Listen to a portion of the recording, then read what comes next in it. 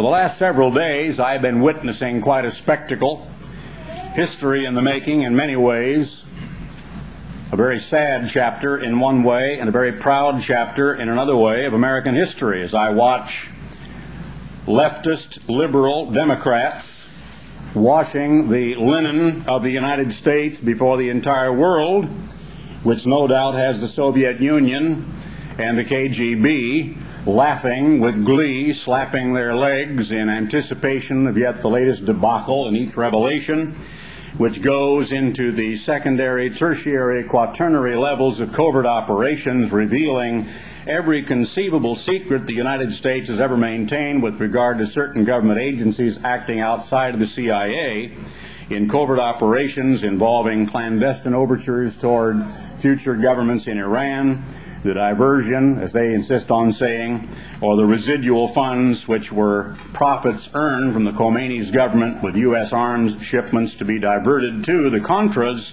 or the freedom fighters as they've been characterized in Iran. You wonder, as you listen to all this, why it seems the Congress of the United States is absolutely determined that they will have a viable Leninist, communist government on the littoral of Central America, only a very few miles away from the Panama Canal, where incidentally, even during these proceedings in the last few days, the United States State Department issued a warning that all Americans should now stay away from the Panama Canal. Several years ago, I did a series of about 5 television programs, including interviews and many quotations from leaders in government, on the United States giveaway of the Panama Canal. That originally we had effected a document which said the United States would retain that vital waterway in perpetuity. Millions of voices were lifted up in alarm that the United States not give away what we in the church know to be one of the sea gates, the gates of our enemies that have been provided to Manasseh, one of the tribes of Israel, but that is beyond anyone in the Congress or the general public. But anyone can see that the Panama Canal is one of the most vital strategic waterways in the entirety of the world, separating, actually connecting the Atlantic and the Pacific Oceans in that narrow isthmus of Panama, as opposed to going all the way around the tortuous journey of the Cape of Magellan, or the Straits of Magellan, and the Tierra del Fuego on the tip of South America.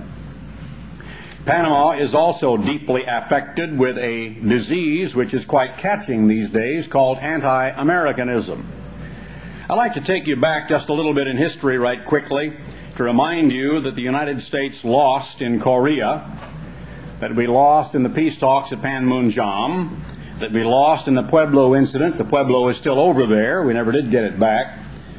That Eisenhower lied when Gary Powers was shot down because the Soviets only told him part of the truth with the airplane and the captured pilot already in their hands, and he denied covert U-2 overflights from Iranian bases across the Soviet Union, this antedating the satellite spy system, of course. And later on, when they produced Gary Powers and his sophisticated cameras and shot down aircraft, Eisenhower had to admit that he lied. Now, on that occasion, for some strange reason, that quickly after World War II, with the famous general who had been the head of our victorious armies in Operation Overlord, the invasion of the Normandy beaches, and the successful conclusion of the war against Germany and Europe, they didn't decide in the Congress to try to impeach the president because he had lied. In this case, it was all right, because even though he had lied to the American public, he had also lied to the Soviet Union. And the ends justify the means, and so, of course, the American public very quickly forgave Ike, as they affectionately called him, for lying. We were horribly embarrassed by the Gary Powers incident, not the least of which was somewhat embarrassing to find that a man in that job, though he carried the very same deadly needle it was revealed Colonel North carried on his trip to Tehran, chose in that time not to use it. There were those who could second-guess the actions of Gary Powers, who drifted into ignominy later on, who wondered why the man, if he was entrusted with that kind of a job, could not have simply used the lethal needle, and at the sacrifice of one life have saved the United States an incredible embarrassment. So we lost prestige in that incident. We lost in Vietnam. As Colonel North has said, we won every battle.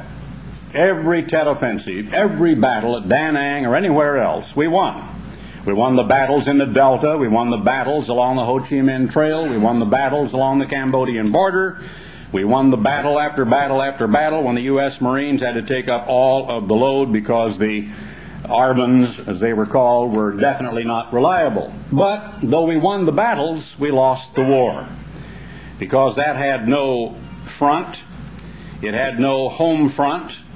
Just like Korea, it was a war fought by politicians in the White House and the halls of Congress along a parallel with no recognition of confluences of rivers, strategic mountain ranges, ports, railways, strategic cities, or anything of that nature whatsoever, but was to lean on an enemy, conditioned response, commission of troops to battles, piecemeal, in order to bring an enemy to the conference table, at the same time allowing an enemy sanctuaries. This was true in Korea, where the minute the MiGs fled across the Yalu River, they were safe from any reprisals, and where our bombers, and I was over there in a part of that, a small part, but nevertheless on an aircraft carrier, launching strikes across into Korea, where the aircraft aboard that ship were precluded from going across the Yalu River in hot pursuit of enemy fighters or bombers. It was a little annoying to me to learn when I first arrived on station in the 7th Fleet with probably 30-some ships, including 3 aircraft carriers, 1 big battleship, 2 heavy cruisers, 4 light cruisers, 23 destroyers, many submarines which were invisible, to find on one night shortly after arriving in that area that there was a freighter that went right through our midst with all of its lights on. We learned that it was Norwegian and that it was carrying a load of rubber. And of course it was going to a North Korean port. That began to impress upon a 20-year-old sailor at the time, Ted Armstrong, that all was not right in the war we were conducting over there, where friends and allies were busily carrying on traffic and commerce with the enemy, and where in fact we could not venture across a particular border in pursuit of that enemy. There was a complete misunderstanding between Truman and MacArthur when they met on the island of Wake. MacArthur, in the back of his mind, always felt that he would use the limited tactical nuclear weapons, if he had to bomb enemy bases and ports of supply, as well as even their raw material sources, air bases and the like, inside Manchuria. And always felt that in the time of the commission of I should say in this case Chinese, not North Korean, they were already engaged, but Chinese forces from Manchuria in what had been a domestic struggle in North and South Korea, that if the communist Chinese came in, one of the major nations on the face of the earth with one of the world's largest standing armies, it was tacitly understood by MacArthur that he would use limited tactical, not strategic, nuclear weapons on Manchuria and bring the war to an end in 1 or 2 days. And so when Truman asked him in that meeting on Wake Island if he thought the communists would come in, meaning China, MacArthur said no. Well, he didn't know that they had already come in, that they were already working their way down the frozen riverbeds into North Korea at the very time he made the statement. Thereafter, there was very great disagreement between those 2 men, 2 very powerful egotists. You probably read a good deal of it, maybe even seen some motion pictures attempting to characterize it, but be that as it may, once more, a true patriot, one of America's great soldiers, and like many great soldiers, a man of great ego, a man of great personal flaws, a man who could be viciously attacked by a leftist liberal press.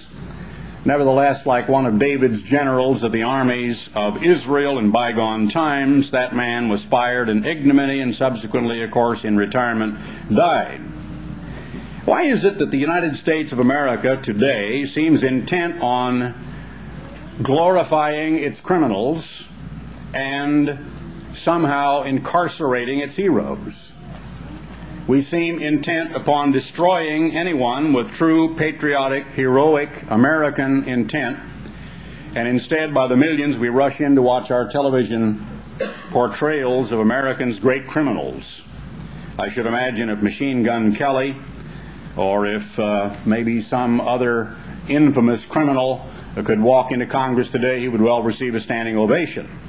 Not Colonel Oliver North, who was involved in the interception of the hijackers of the Achille Lauro, actually engineered and ran the thing virtually himself, who was involved in the successful invasion of Grenada and engineered and did the entire thing virtually as an individual who was catalytic to the success of the whole operation, as we now know, and many other successful military operations. Well, as I watch all of this and as I see what is happening, it makes me, first of all, wonder why in the world a lieutenant colonel who really was following orders of his commander-in-chief and was a member of the staff of the President of the United States could be called before a hostile, Democratic, liberal, Congressional Select Committee and called on the carpet and grilled, and in a grueling session time and time again, hour after hour, day after day, be impugned and ridiculed for doing nothing but the very level best he knew how. It does make you begin to wonder. Now, the Democratic Congress is determined to wreck the last waning months of the administration of Ronald Reagan any way they possibly can. And they don't really seem to care what that is doing to the United States abroad or even here at home. They want to impeach him if they possibly can. You've watched the questioners just by every method possibly to come back time and time again from this and that and the new approach to try to somehow, if they have to ask it 100,000 times, to get Colonel North to say the President was directly involved, he gave the orders, his signature was on the documents he shredded, and they're trying their best, short of torture, which is practically what they're doing to the poor guy, to get Ollie North to say the President was involved because they want to impeach him. And they don't care what that would do to the United States abroad. Now, back during the days when we had a crippled president, we had a whole different attitude in the American media at that time. You know that not once when I was a boy, a teenager growing up during World War II, did I didn't even know. I did not know till years later that FDR was a crippled man. Never knew it. He was sitting in a wheelchair during many of the sessions when he addressed Congress, but I just saw him behind the desk. He was propped up exactly like one of our number here has leg braces on and had to be propped up to take him to be stood up behind the podium. And when he was successfully propped up and so on, the cameras cut away and just got the bust and so on. And that was it. They didn't zero in on the leg braces and show him in that condition, because somehow it would have been unpatriotic. It was better to portray to the American people a vibrant, healthy president than to zero in on his affliction. Contrast that with the presidency of Gerald Ford. Remember the time he sliced a golf ball and hit a lady in the gallery over in Palm Springs? Remember the time he bumped his head when he got in the Air Force jet? Remember the time when he slipped on the stairs at the White House? Sure you do. Remember the time he tripped on the rug? Sure you do. Remember all the fouls he took and the bumps he took on the head? That's some of the things people remember about Gerald Ford. Do you remember anything at all about the successful football experience, or about his pre-presidential experience, or his record in the Senate? Or do you remember anything at all about the man so far as his achievements? Most people will remember Jerry Ford, through the eyes of the media, as a bumbling, uncoordinated stumble-bum who kept bumping his head. Now that's merely the contrast between the way the media portrayed the president during World War II and the way they have been portraying chief executives ever since.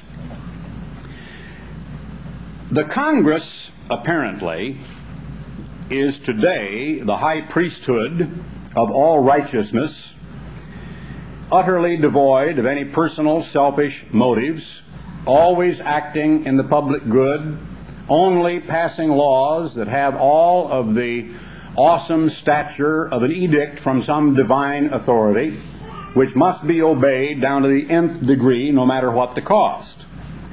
They passed a law called the Bolin Amendment, which we've heard a great deal about, proscribing the use of federally appropriated funds from supplying the Contras in Nicaragua.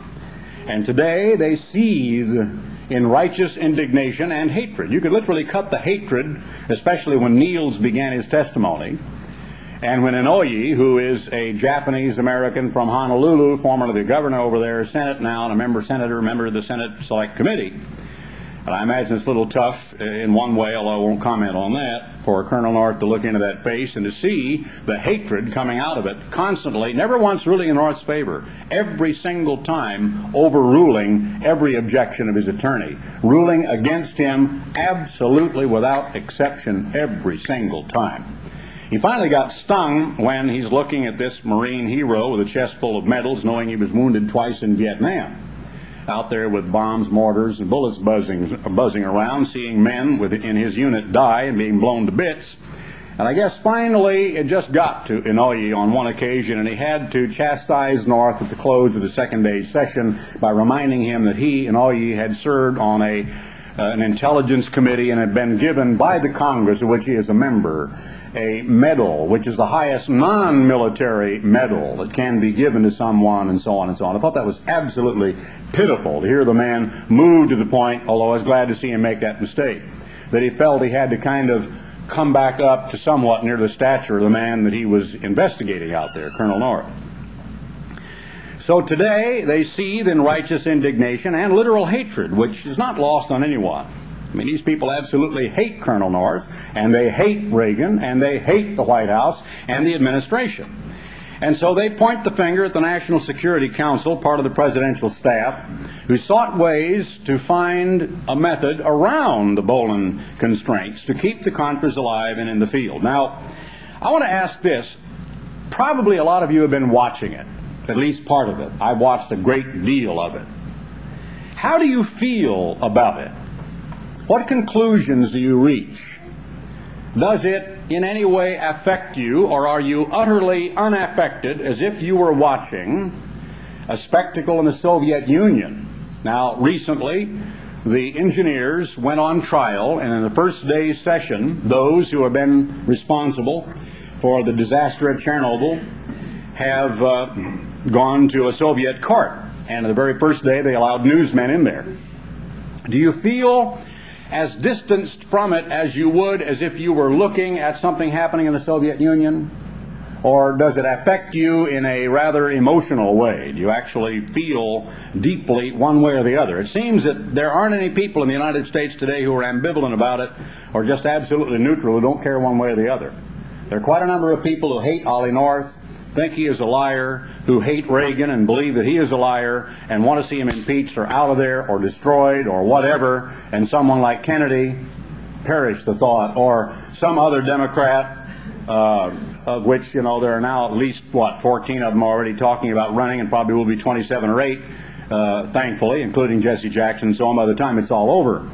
And so they would like to see the administration brought down. On the other hand, and maybe they're in the minority, I don't know, but it seems that so far the major network polls have shown that the majority of Americans are very much in favor of the administration, and certainly in favor of Ollie North, and that Congress has really sort of gotten a tiger by the tail and really wants some help in letting him go, because they have made Ollie North into a national hero overnight, where all of a sudden 60-some-odd million Americans who have been watching that on a daily basis are identifying with that man who, out of the well of his being, will come forth with one emotional indictment of the Congress after another, which you just want to stand up there and applaud, where for the last few days you have seen and heard more of the heart and the emotion and the intellect of Colonel Oliver North, if you've been watching it, than you have any other human being, maybe including your husband or your boss.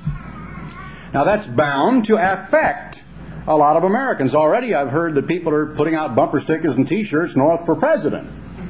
And I knew that would happen halfway through the first day when I heard what Congress was taking on here, that someone was going to begin to say, hey, this man ought to run for president. Well, a lot of Americans will like what they see.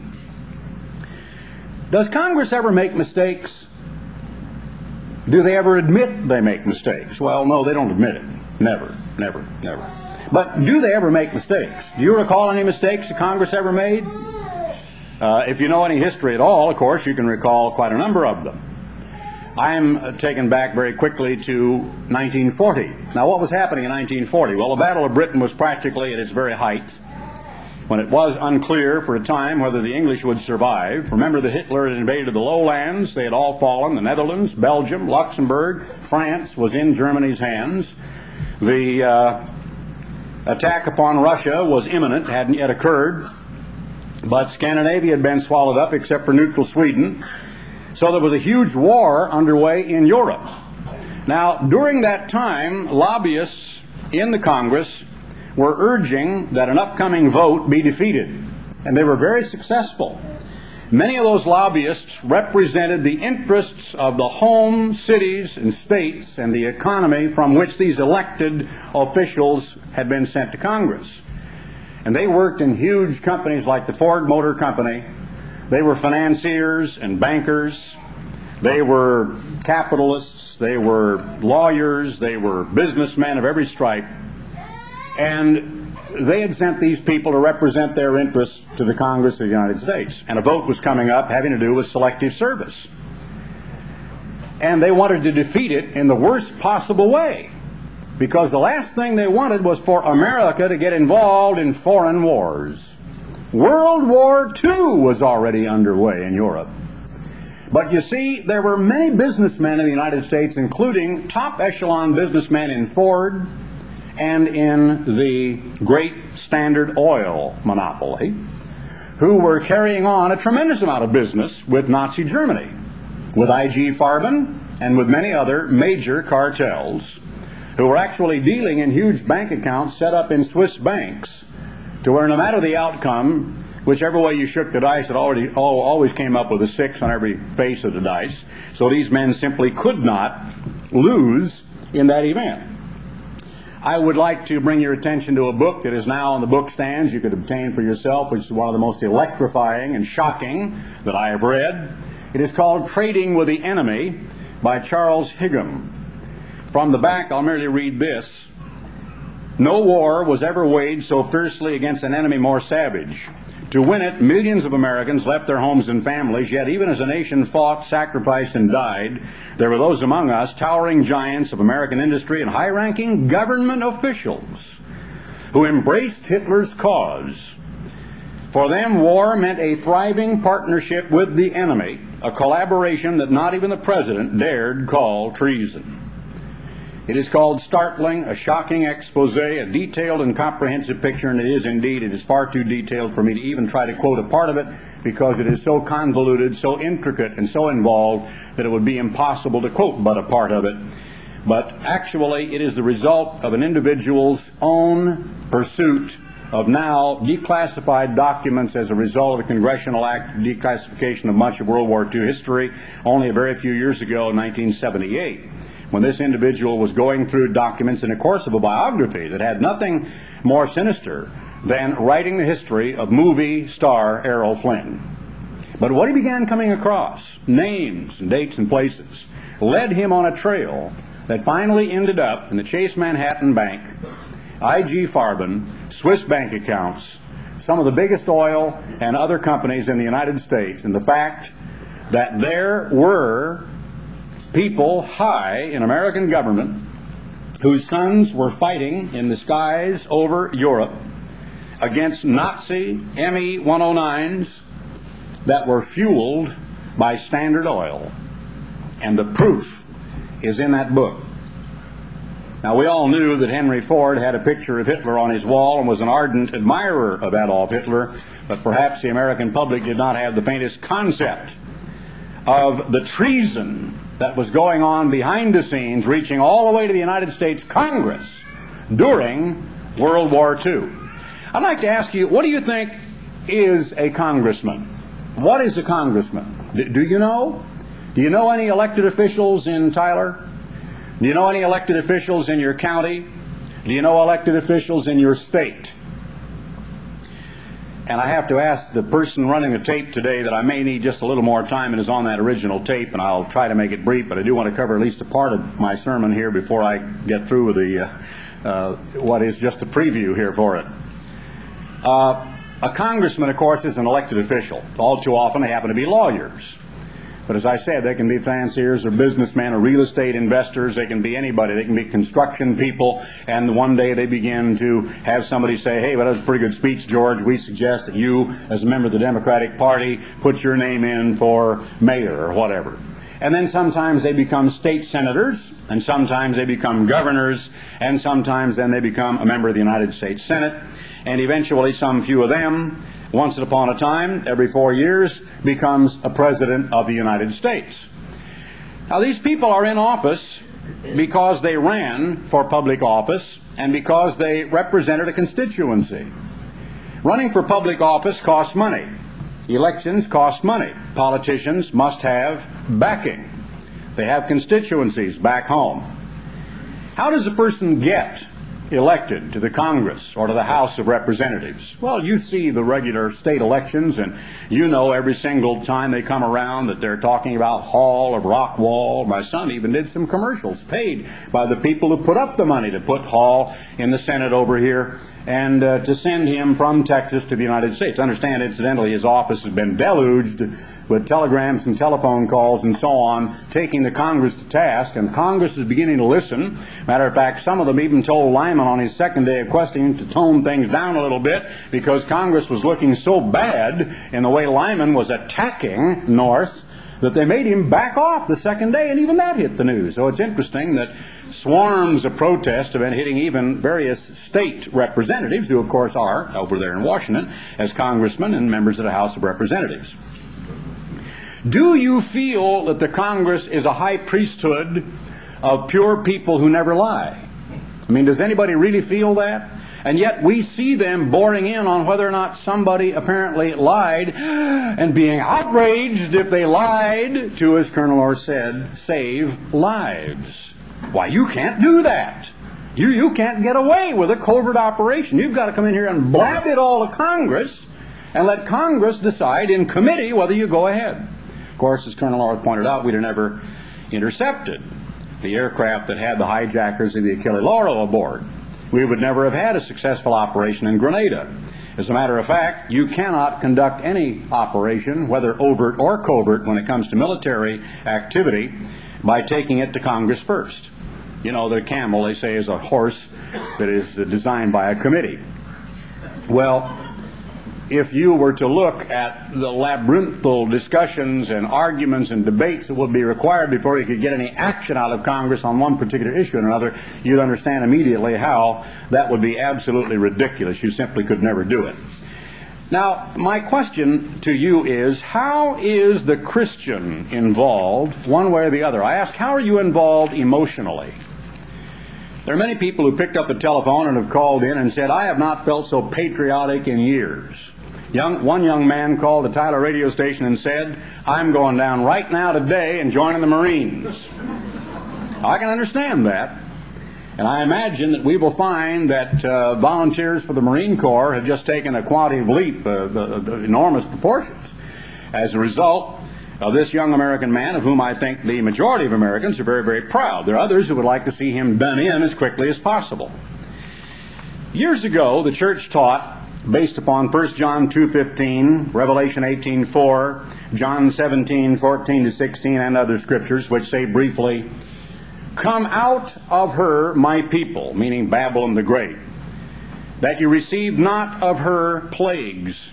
You're not to be a partaker of the sins of what is called Babylon the Great, and the mother of harlots and mysteries and the abominations of the earth, and so on. Jesus said, when he prayed to the Father in John 17, I thank thee that they are not of the world, even as I am not of the world. And in 1 John 2:15, be not of the world. If any man is of the world, the love of the Father is not in him. For all that is in the world, the lust of life, and on and on and on, is going to pass away. But he that does the will of God shall abide forever. On that basis, the church taught it is a sin to vote. It is a sin to belong to a military establishment. It is a sin, therefore, to exercise your franchise. It is a sin, therefore, to participate in a democratic process. I today take very great issue with those opinions, as I have in the past. When I presented a paper and submitted it to my father many years ago on the subject of voting, and I have something documented to that effect. You can read my own article on birthdays and voting, where the only reason those ridiculously disparate subjects are grouped together is because they were attacked together by the parent church, birthdays and voting. Why they were attacked together, I have no idea. They have nothing to do with each other, and so consequently my article on the subject deals with both of them at the same time. Are we living in Bible days today? Most people would say no. The Bible days were back before the close of the book of Acts. I will insist that we are living in Bible days. The book of Acts is an open-ended book. No doubt at the beginning of the millennium there will be other documents, and there will be certain things that will be selected from church literature that God will perhaps add, if He finds it required, at some future era in time, which will become a part of what we call the Biblos, or the books of Holy Record, Holy Writ, or the Bible. A lot of people talk about the times of Bible days, and they try to extrapolate from biblical situations and to apply to real-life 20th century situations every nuance of behavior, and to determine exactly how we should live and conduct our lives in this modern 20th century space age based upon the way those people lived back then in the good old Bible days. Now let me just blow that balloon completely away where it belongs for a minute.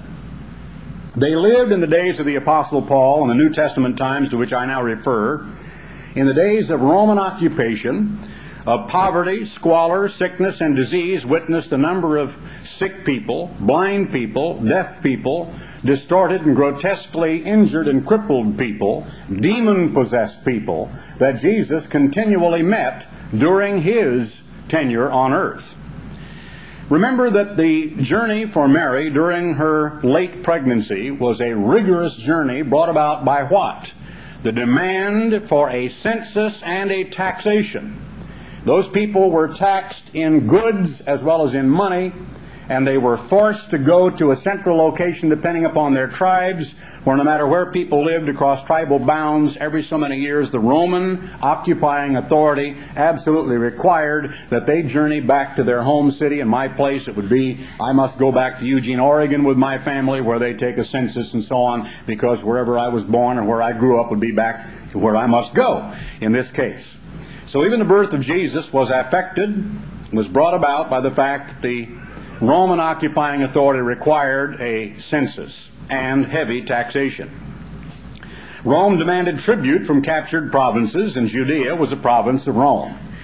Slavery was in vogue. Conscription into the Roman army was in vogue.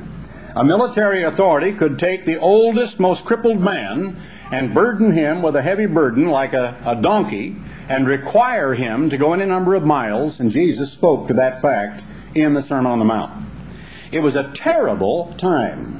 Not the good old days, not Bible days that were holy days where everybody was holy, but a terrible, terrible time into which the Son of God came as a living human being. Now, would God prefer that we live under the heel of a conqueror, under slavery? Look at these scriptures for a moment and see what the Bible says about slavery. Paul wrote, and I'm going to quote it correctly from the Greek, in Colossians 3:22, "Slaves, obey your masters according to the flesh, not with eye service as men pleasers, but in singleness of heart, fearing God." He didn't say flee. He didn't talk about an emancipation proclamation.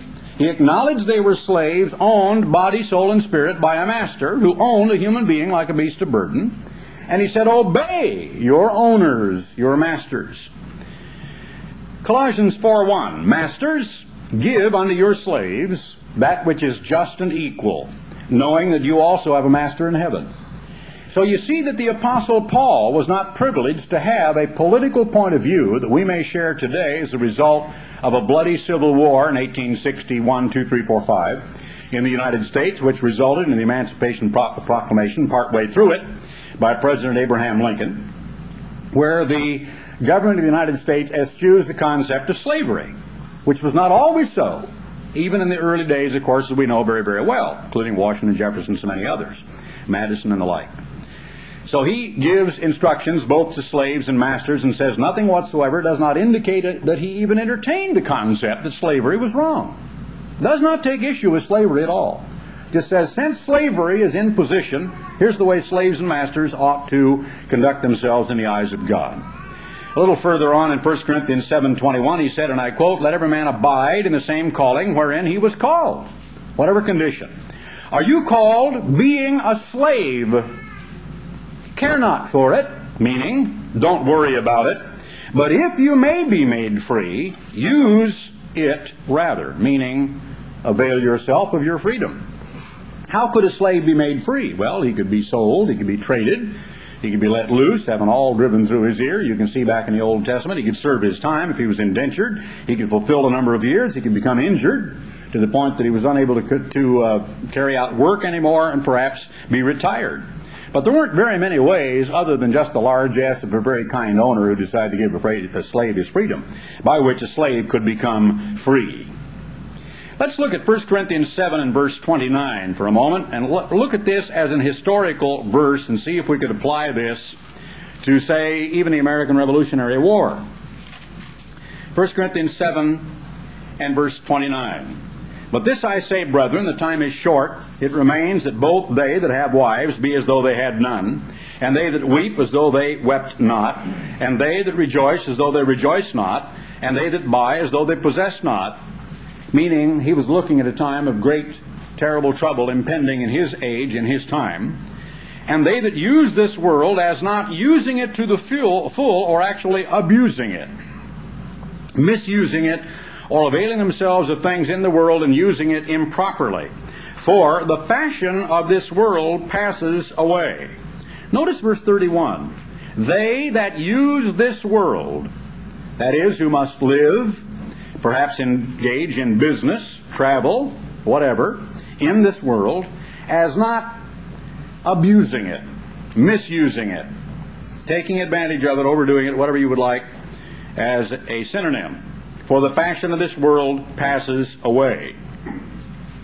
He then went on about marriage and talked about he thought it would be better if people didn't marry. No, there were people back during the American Revolutionary War who read that verse.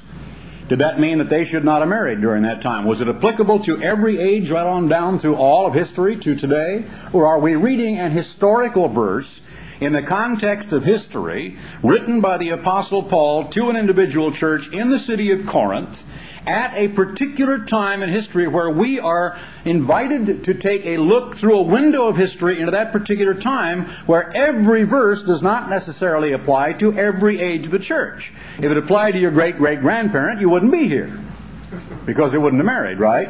They would have read this verse and said, oh, well, we can't marry. Now, you know, some people look at the Bible a little ridiculously.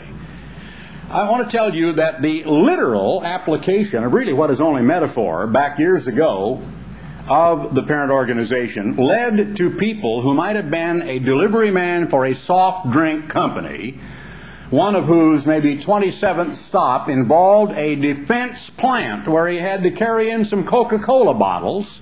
The guy had to quit his job because he was in some way aiding and abetting a military establishment.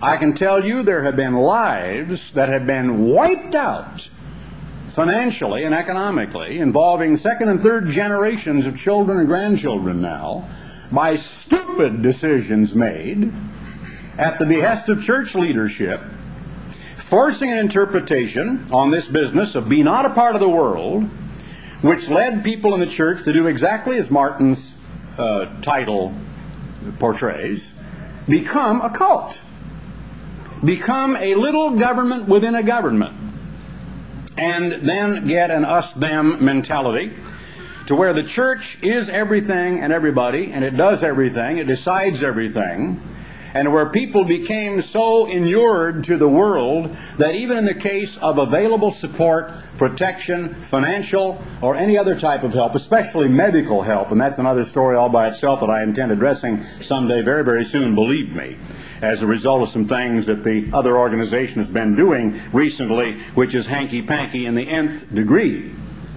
but that they would simply eschew all of that and would look around like a helpless individual, not even knowing what was available for them in the local community because they had long since thrown their franchise to the ground. They were no longer involved in participating in a democratic process. They didn't care about democracy. They didn't care about the government, federal, county, state, local, or anything.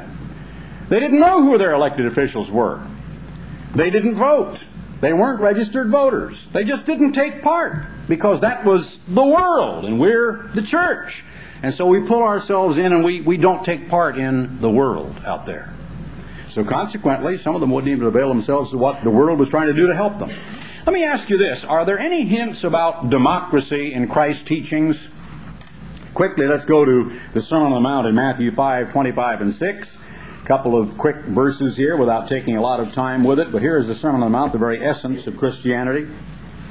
Jesus said, "Agree with your adversary quickly while you're in the way with him, lest at any time the adversary deliver you to the judge." Oh, then he was dealing with a system of government in which there was a judiciary. Is that correct? And he was saying that the Christian might run into conflict with a judiciary branch of some kind of a government. And the judge deliver you to the officer, and you be cast into prison. So this is more than just judiciary. This is criminal justice. You might find yourself involved in the criminal justice system. "Verily I say unto you, you shall by no means come out thence." So the church wasn't going to intervene. God wasn't going to spring you loose. An angel wasn't going to provide you with a heavenly key.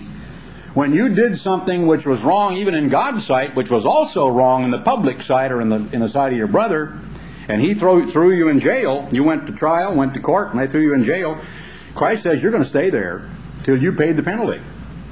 "You shall by no means come out thence till you have paid the uttermost farthing." So he is admitting that a system of government aside from a theocratic system might possibly exist in the environment of Christians. In Matthew 5:32 he says this, "I say unto you that whosoever shall put away his wife," here's the famous exception clause that I could never get many people to understand, even if I diagrammed it for them on the blackboard, which I did, and they still didn't understand it. The word "but," or saving for the cause of, except. They couldn't understand that. And how it applies to the remainder of the verse. "Whosoever shall put away his wife, saving for the cause of fornication," the Greek word is porneia, which includes adultery. I just make that as a blanket statement, I can prove it to you. It includes transvestism.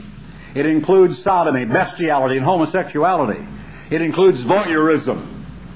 Any couple that get married and 5 years later the guy finds out her husband was arrested wearing a dress on an escalator in a ladies' department store in Denver ought to have a right to kick the character away and go marry somebody else. But in the case I speak of, she didn't. She had to live with the clod. Eyelashes and all. "Whosoever shall put away his wife, saving for the cause of fornication, causes her to commit adultery." Now wait a minute. If it is for that cause, then it doesn't cause her to commit adultery, does it? No, it doesn't. Saving for the cause of. So, if a person puts away a wife for that cause and marries again, he doesn't cause anybody to commit adultery. It's not adultery, is it? I couldn't get the leadership of the church to see that if I'd have had a funnel and a mallet to try to cram the knowledge into their heads. I couldn't get them to see that. "And whosoever shall marry her that is divorced, for what reason? Shall commit adultery," and so on. All right, he is acknowledging a court system. He is acknowledging some administration other than the church to which a Christian would go and would obtain a writing of divorcement. The church was not in the habit of granting or not granting divorces. There is a law. There are lawyers. There are lawsuits. And Christians, by very bad actions, could get involved in lawsuits. If someone sues you at the law and takes away your coat, let him have your cloak also, and we're assuming that you did something which makes you liable for the suit, and perhaps you really were guilty, and maybe you did owe him your cloak. But the fact is that you are willing not only to pay what you owe, but more also, and you can take either argument here. You can say, well, you'd only be sued because it was wrong. Not necessarily. Christ already admits that a Christian can do wrong things, and if he does, he won't come out till he's paid the uttermost farthing. By the same token, if you're sued at the law and the suitor wins, and the prosecutor wins and so on, then you may have to give even more because that's the Christian attitude. There's a great deal more on this. I want to give you just a few examples. Matthew 8:5-12, real quickly, when Jesus met a man in a military uniform. This would be like a Christian walking up and seeing Lieutenant Colonel Oliver North come up with a chest full of medals and a Marine Corps uniform. Jesus was in Capernaum, and there came a centurion, verse 5. Centurion was like the rank of a captain, wearing a Roman breastplate, Roman epaulets, a Roman helmet with the reddish, like horse, mane on the top of it, carrying a big Roman short sword, and wearing the greaves, as they were called, around the leg and so on, and with all of the leather short skirt that they wore. Here he was, no doubt, in full regalia, and perhaps with him a few armed men of his coterie, beseeching him and saying, Lord, my servant lies at home, sick of the palsy, grievously tormented. And Jesus said, I will come and heal him. Didn't he make a comment about the man? About his uniform, the fact he's in the Roman army, anything else about him? The centurion answered and said, Lord, I am not worthy that you should come under my roof, but speak the word only, and my servant shall be healed. For I am a man under authority, having soldiers under me. And gives Jesus a little short lecture about the way the military government runs. And I say to this man, go, and he goes. To another, come, and he comes. And this servant, do this, and he does it. And Jesus heard it, and he marveled, and said to them that followed, Verily I say unto you, I have not found so great faith, no, not in Israel. And I say unto you that many shall come from the east and west, many who? Maybe some of them soldiers, who learned the lesson when the boss says do it, you just do it. But some Christians don't know that kind of government.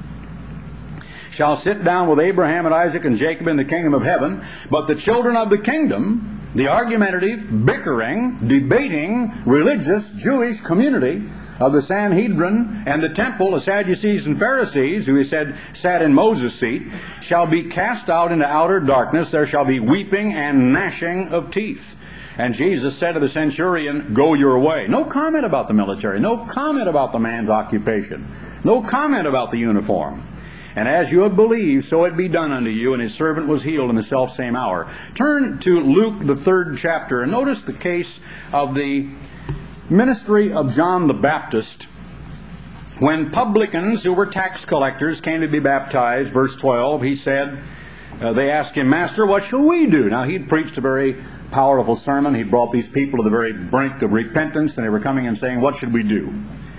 And he said, exact no more than that which is appointed you. Here was a person who was a representative of the Roman government to go and to extract the didrachma, I think I'll get it right, which is the double drachma. In fact, I'm not a Greek scholar, so forgive me if I got that wrong. I think it's the didrachma. And he acknowledged that that was perfectly legal, that the government could do that. But he said, in the conduct of that job as a tax extractor or collector, exact no more than that which is appointed you, because, of course, it was a place for ready extortion. And many of the publicans were crooks and cheats, and were going fat on exacting more than then just giving some and skimming the rest. And so he said, be honest. And whatever the government says you must exact it, and pay it into the coffers of the government. But don't take any, don't skim any off the top. The soldiers likewise demanded of him, John the Baptist saying, who came in the spirit of Elijah, who was representative of God, of whom Jesus said there had never lived a greater man, one of the greatest prophets of all time. Were his values correct? Saying, what shall we do? And he said, get out of the army. That's what the church used to say to people. People who were within months or a year or so of retirement from the Air Force. 19 years in. Get out! You're not to be the servant of any man.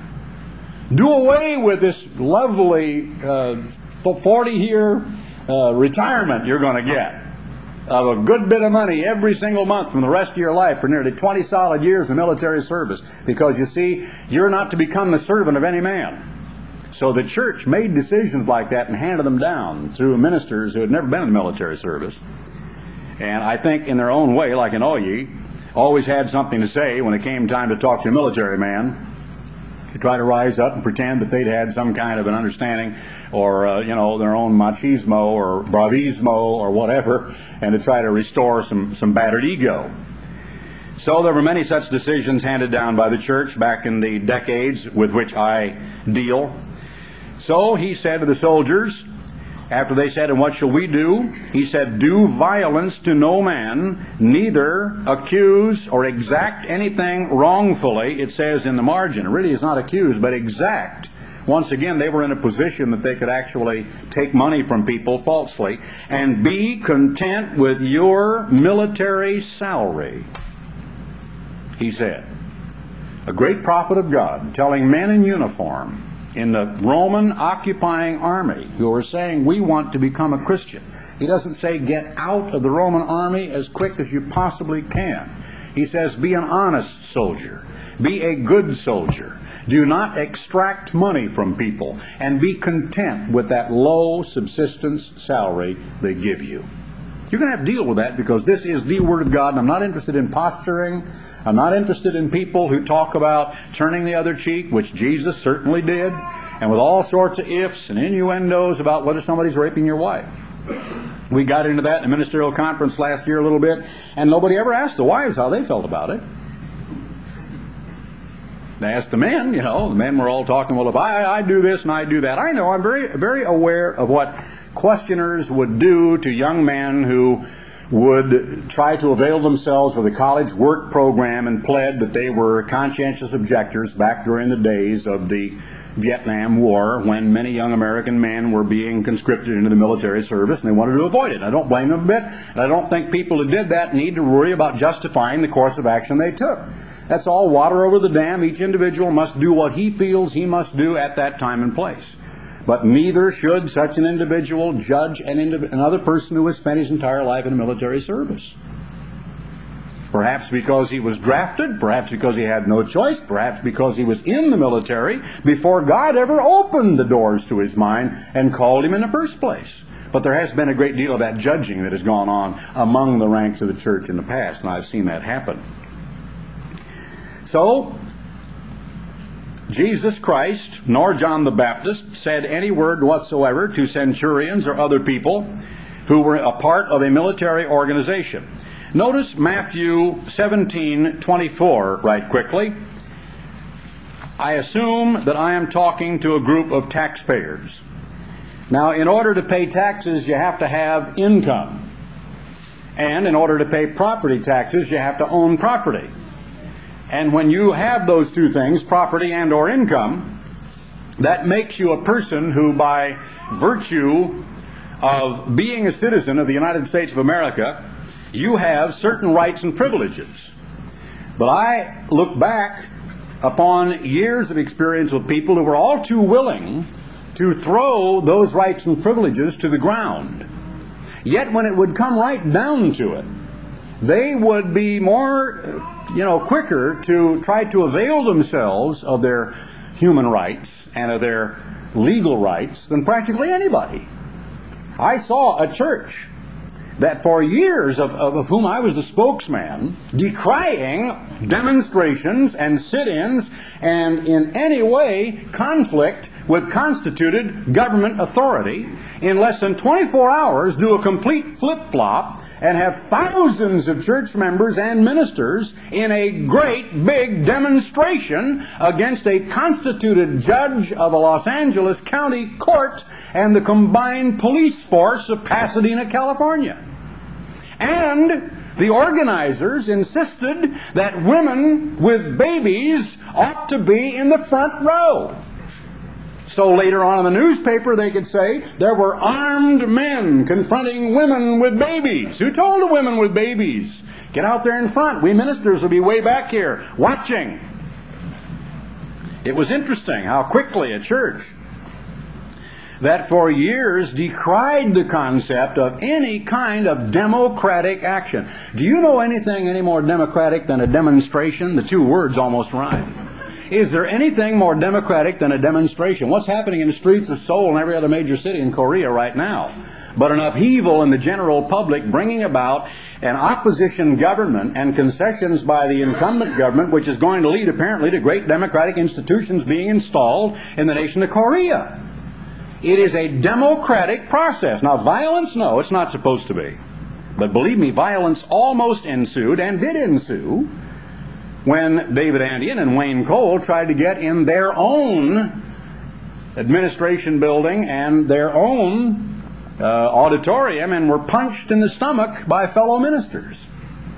It's interesting how quickly people can cloak themselves in the democratic process who for years utterly just, debunked the whole theory.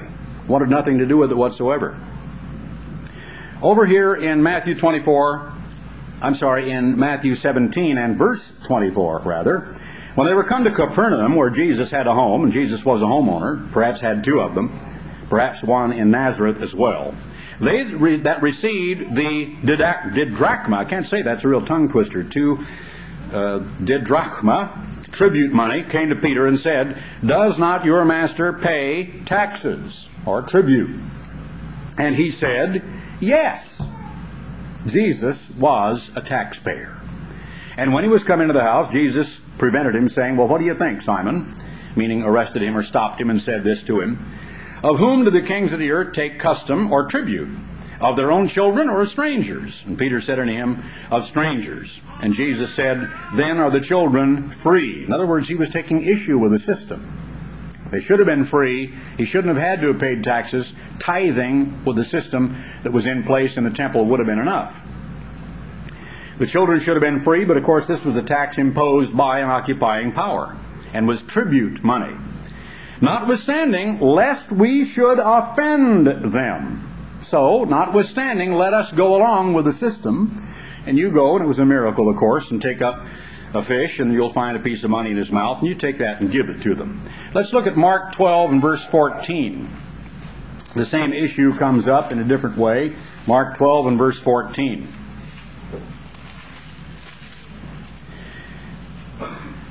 The Herodians and Pharisees wanted to try to catch him in his words. When they were come, they said, "Master, we know that you're true and care for no man, for you regard not the person of men, but teach the way of God in truth. Is it lawful to give tribute to Caesar or not?" This is the famous time when he said, "Give me a penny." And he said, "Whose subscription is that?" Verse 16. They said, "Caesar's." Jesus answering said unto them, "Render to Caesar the things that are Caesar's, and to God the things that are God's." You know the way that comes off being read by many people in the church in the past? Don't render a thing to Caesar. Ignore Caesar. Be in contempt of Caesar. Be repulsed by Caesar. Get around Caesar. Do everything you can to avoid being a part of anything that Caesar's got going.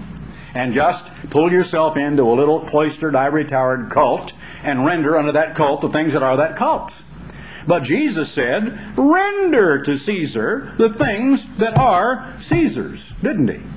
The Christian must render to the constituted government under which he finds himself, whether it was Caesar's, where slavery was in vogue, or the wonderful United States of America with a pack of liars called congressmen. And if that is the system we find ourselves in, we must be subject to it according to the rule of law. Render unto Caesar that which is Caesar's.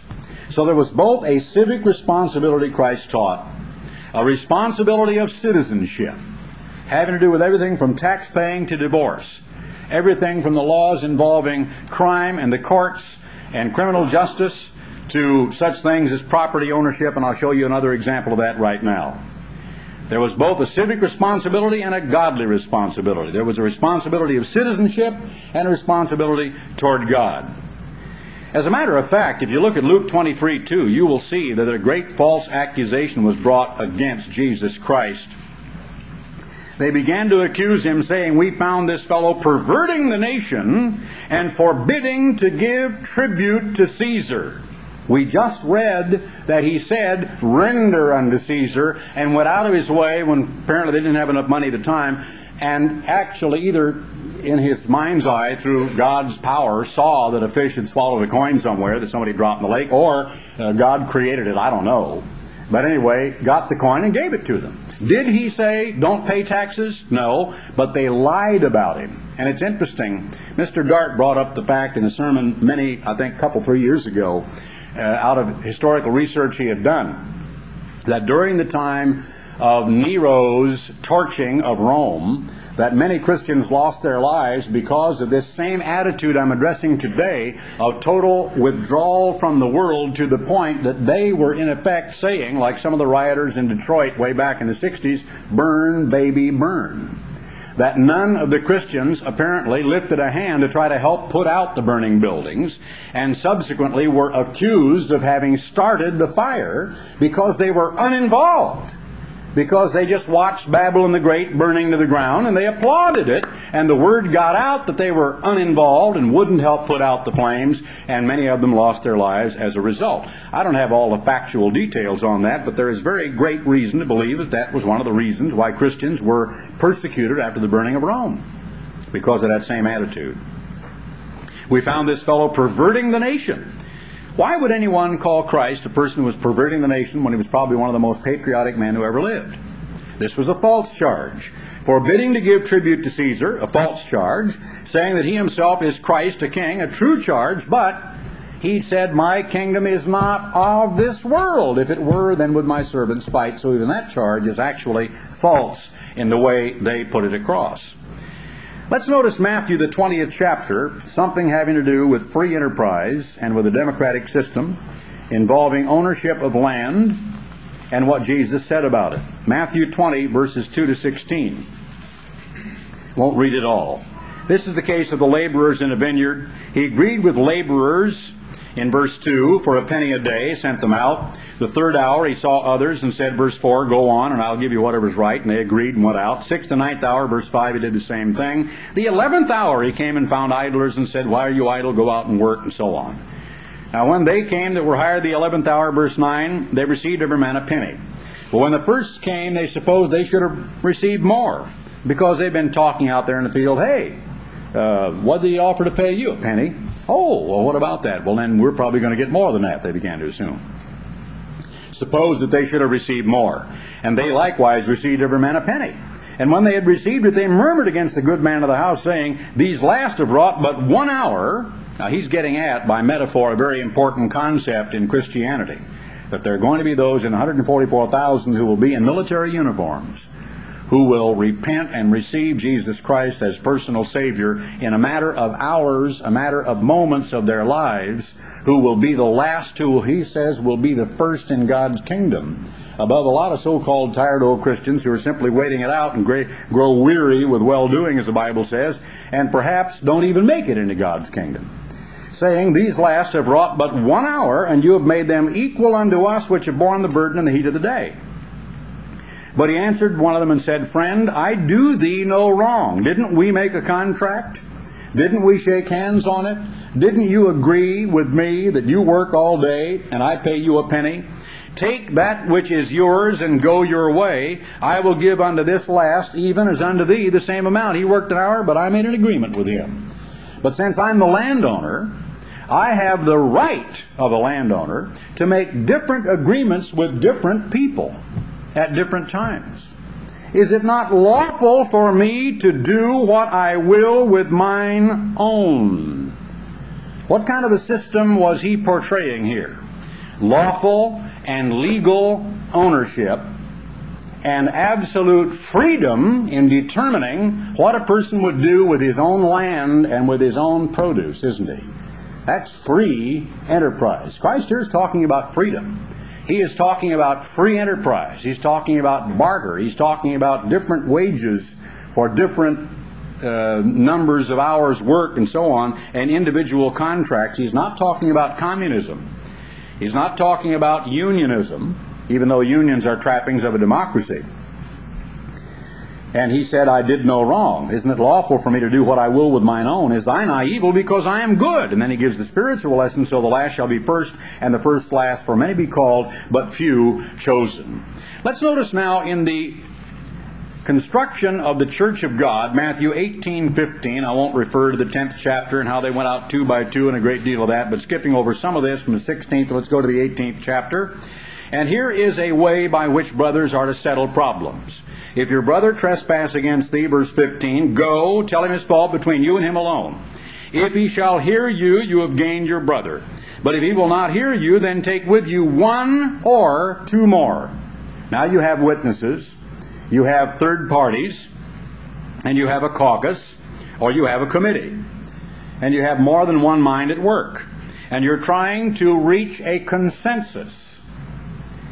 that in the mouth of 2 or 3 witnesses every word may be established. And if he shall neglect to hear them, he neglects to hear this consensus of opinion of several people, tell it to the church. And obviously church leadership may well be inferred. But if he neglect to hear the church, let him be unto thee as an heathen man and a publican. So these were the threefold steps that were to be taken before a person was to be expelled from fellowship with God's people. Whatsoever you, he is speaking to the entire 12, shall bind on earth shall be bound in heaven, and whatsoever you, all 12 of you, shall loose on earth shall be loosed in heaven. Again I say unto you that if any 2 of you, not one of you, not just Peter, shall agree on earth as touching anything that they shall ask, it shall be done for them of my Father which is in heaven. For where 2 or 3 are gathered together in my name, there am I in the midst of them. And I won't belabor that. It is 2 or 3. This is quite a democratic system in that sense. It is a consensus of opinion of more than one person. It is not just one person, one man rule, like a Caesar or a dictator or an autocrat or an absolute monarch, allegedly from the top down. Much of my life I heard the story that government of the people, for the people, and by the people is government from the bottom up.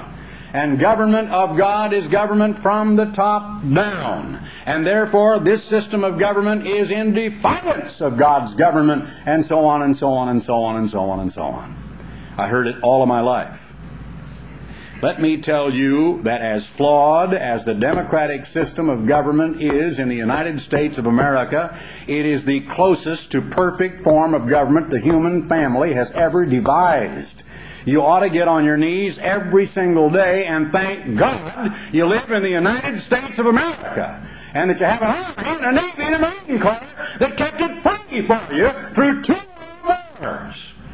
I used to get so upset at people who would be so quick to claim their great freedoms and liberties, and yet would go around through their entire lives doing nothing but wiping their feet on the entire democratic process, would not register to vote, would not take part in anything that went on in the local community.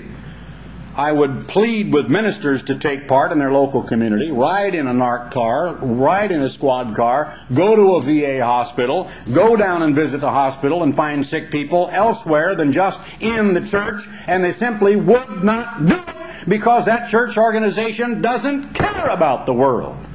Doesn't care about anybody but its own, and the minute you appear not to be one of the most deeply inculcated cultic own inside that little cultic group, they don't care about you either.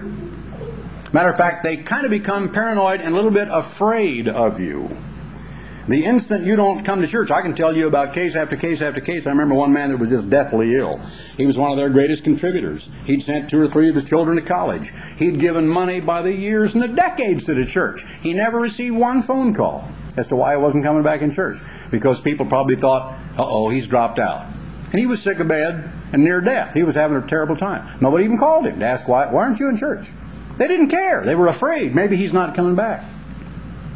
But I could cite case after case after case about that. There is an attitude, I'm saying here, that by the perversion of the concept of love not the world, neither the things that are in the world, and carrying that to a ridiculous extreme that was never intended, that people have actually just thrown their franchise to the ground and do not take part in any democratic process, which actually is for their good and which would be a very great blessing if they would do it.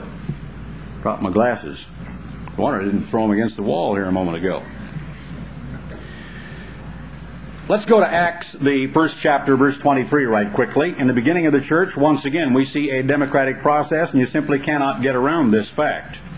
I don't care how people say they did this, whether they wiggled their ears, stood on one foot, or gave a 1/8 inch nod of the head. There had to be some way to obtain this information. In the 1st chapter of the book of Acts, we see that Judas was now dead. They continued in prayer and supplication, and Peter said, quoting some scriptures that I've gone into before, the Holy Spirit encouraged him to use very disparate scriptures in the book of the Psalms, which on first reading, as far as you're concerned, would have no application to a missing apostle at all. But Peter so applied them, verse 20, and said in verse 21, "Wherefore these men, out of 120 of them, which accompanied with us all the time that the Lord Jesus went in and out among us, beginning from the baptism of John," and some of them were John's disciples, "unto the same day that he was taken up from us, must one be ordained to be a witness with us of his resurrection," because Christ was determined there would be 12, which is a perfect governmental number in God's system of government and the way he uses numerology,